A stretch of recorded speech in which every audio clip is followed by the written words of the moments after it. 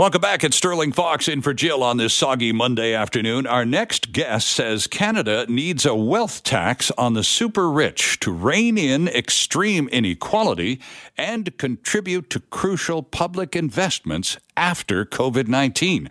Our next guest is Alex Hemingway. He's an economist and public finance policy analyst at the Canadian Centre for Policy Alternatives and joins us from Vancouver. Mr. Hemingway, Alex, good day. Good day. Thanks for having me, Sterling. It's good to have you on, Alex. So the wealth tax on the super rich would be at what percent and what category or what income level creates or would qualify a family, I'm assuming, to be considered super rich? Well, there are different versions of this policy out there. Here in Canada, the federal New Democrats proposed a version during the last election that would kick in on household wealth over $20 million, and it would be taxed at a 1% rate.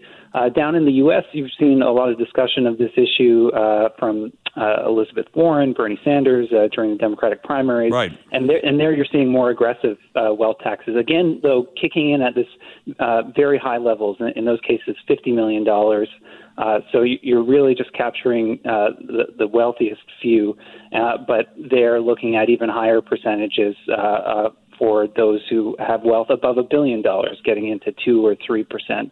Annual wealth tax on those folks. Okay, but back to the original premise, we're looking at, you say, 1% annual tax on the income being over $20 million. What would that net the government of Canada? Well, so the Parliamentary Budget Office looked at this last summer, and the estimate that they put forward is once fully implemented by 2028, it would be bringing in about $10 billion per year, less earlier on, about $6 billion in the first fiscal year. So substantial, very substantial money we're talking about here. Okay, now in the piece that is in today's Vancouver Province, you go into some detail, quoting research from the Centre for Policy Alternatives. Talk to us a little bit about some of the findings that you've identified in the paper today in terms of number of families, their control or leverage over the nation's wealth, those sorts of things that just put it on the radio airwaves. I don't want to read it. Alex, it's your piece. Well, first of all, just as a piece of context, I think people are generally aware, and it's been a matter of discussion increasingly in recent years, how far inequality has spun out of control in Canada. So when you look at it, the 87 wealthiest billionaire families in Canada actually own as much wealth as the bottom 12 million Canadians. So it is extreme. I think people know that. And what's striking is, we've seen some polling on this issue of the wealth tax recently and over the past couple of years, and it's increasingly becoming common sense. So we see 75% support among Canadians for a wealth tax, and that's a cross-partisan thing, which is very striking. So 69% support amongst conservative voters as well.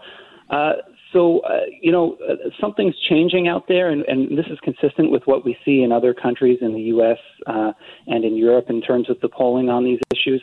So, what we've brought together in this article is looking at the state of that wealth inequality that I mentioned, the possibility for the revenue that could be raised by this type of wealth tax, and also getting into some of the concerns that may pop up about whether the super rich will actually work their way around a tax like this. Yeah, we'll get to that in a minute, because, of course, they're rich enough to employ platoons of tax lawyers, and they do. But here's a quote also attributed to you in the paper today that I'd like a little clarification on, Alex. A growing body of research shows that extreme inequality puts a drag on economic growth and worsens health and social outcomes across society. Explain that one, please. Yeah, that's important. I'm glad you bring those up. So there's two different things there.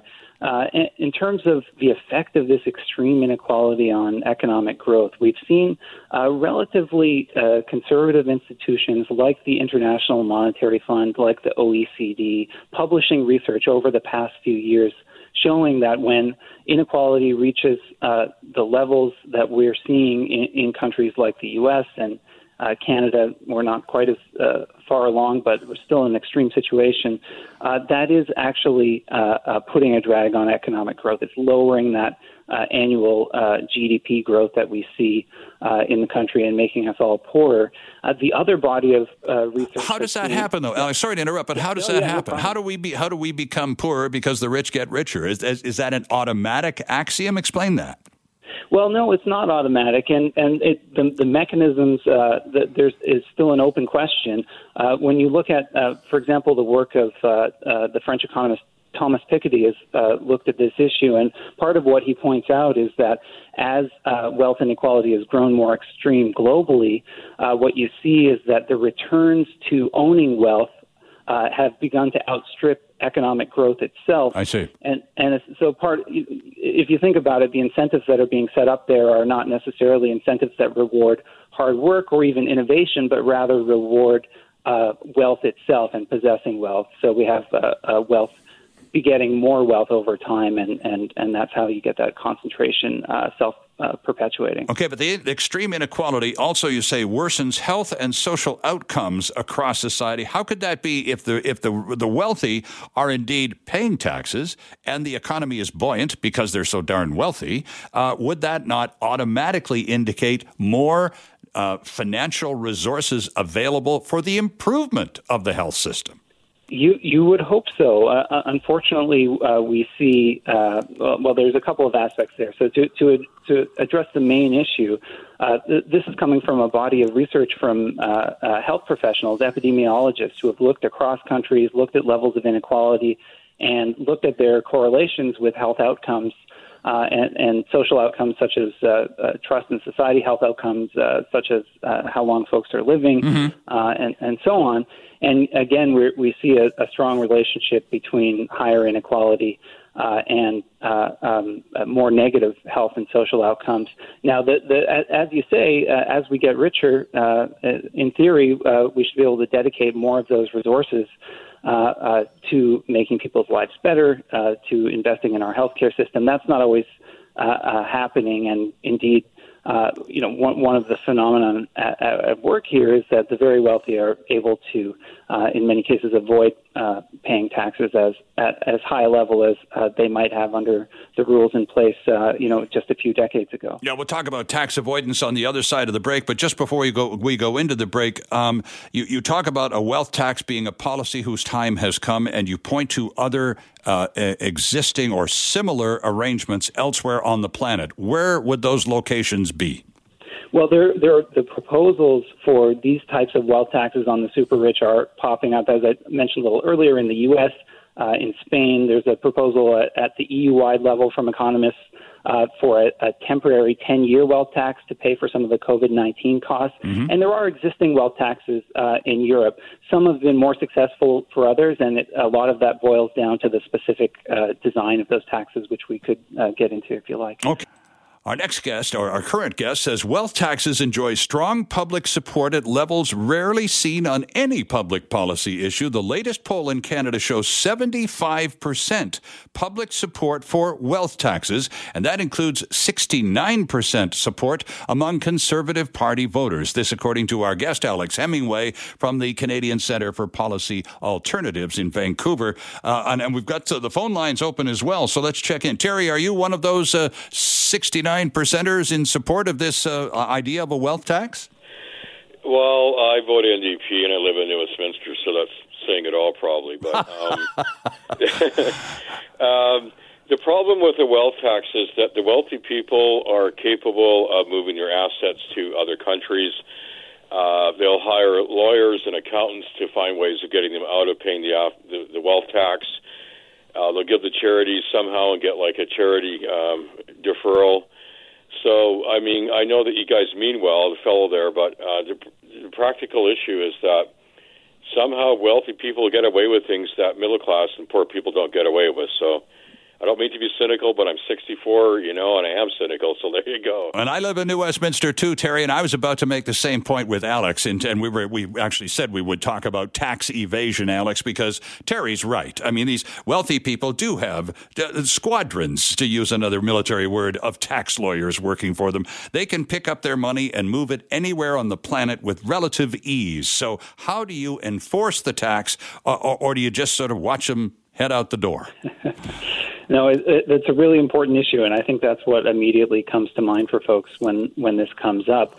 When you look at the research on this, and I talk about this in the article, some of the foremost experts on tax havens, Emmanuel Saez and Gabriel Zuckman, who are down at the University of California, have looked at this in some detail. So let's think about how this works in the case of a wealth tax.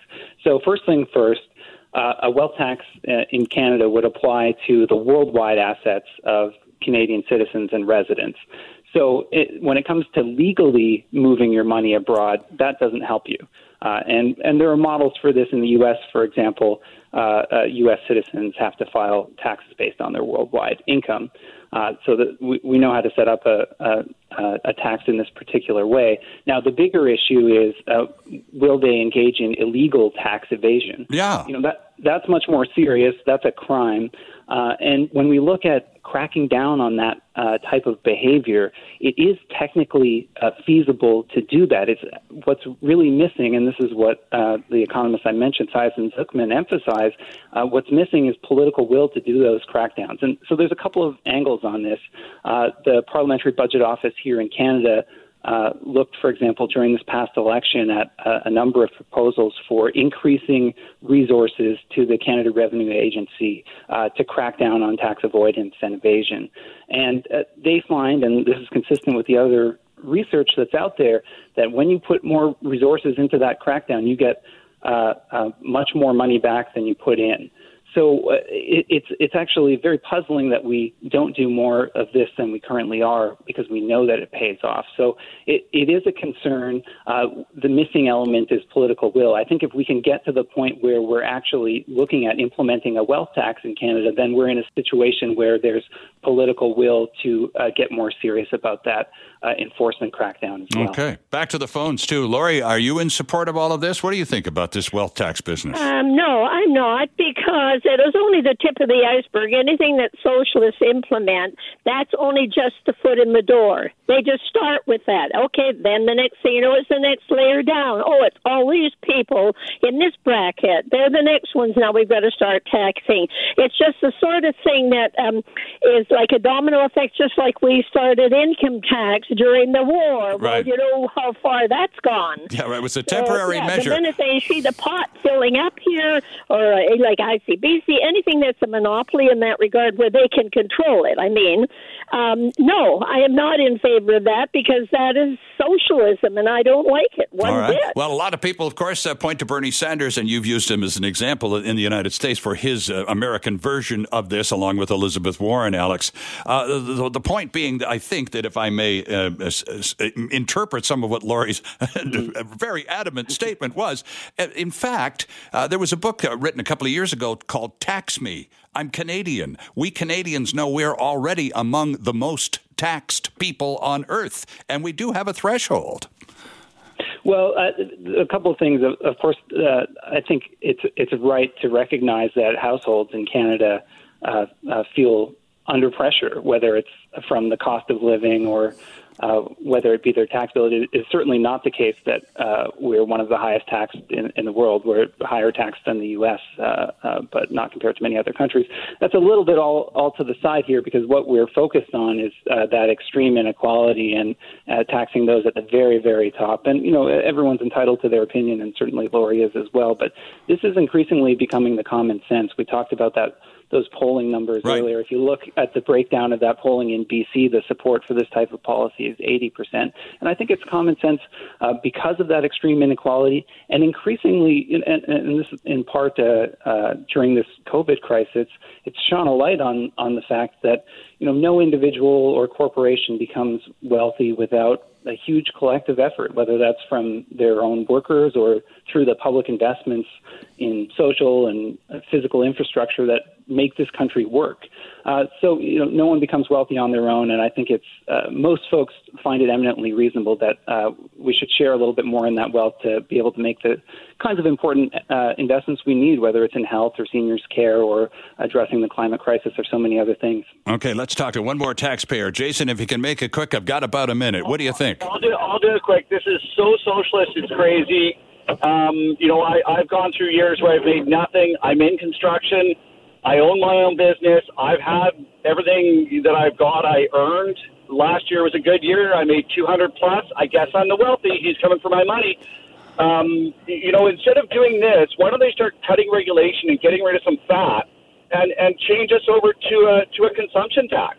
I'm the guy who's going and eating out. I'm tipping the server. My wealth is getting spread around like crazy. Gotcha, Jason. The point being here, though, just to bring it back to where Alex started, this is a tax that would be applicable to those families and individuals with incomes in excess of $20 million. Correct, Alex? With the wealth over $20 million, exactly. And it only applies to the next dollar over $20 million, so it doesn't even apply to the first $20 million. So I think, from a fairness perspective, it's hard to argue with for most folks. Very quickly, the Cayman Islands and other world-famous tax havens for wealthy people from everywhere would be a bit of a tough nut to crack. How would that happen? Yeah, so and the economists I mentioned earlier, Sides and Zuckman, get into some detail on this. I talk about it a bit in the article. There are a few steps that need to be taken. First, you need more resources in the enforcement system and focus those resources on this tax avoidance and evasion by the very rich. You need to be looking at the financial services industry itself that helps enable this. Rich folks can't do this on their own. They need that industry, so enforcement needs to look at those industries in particular.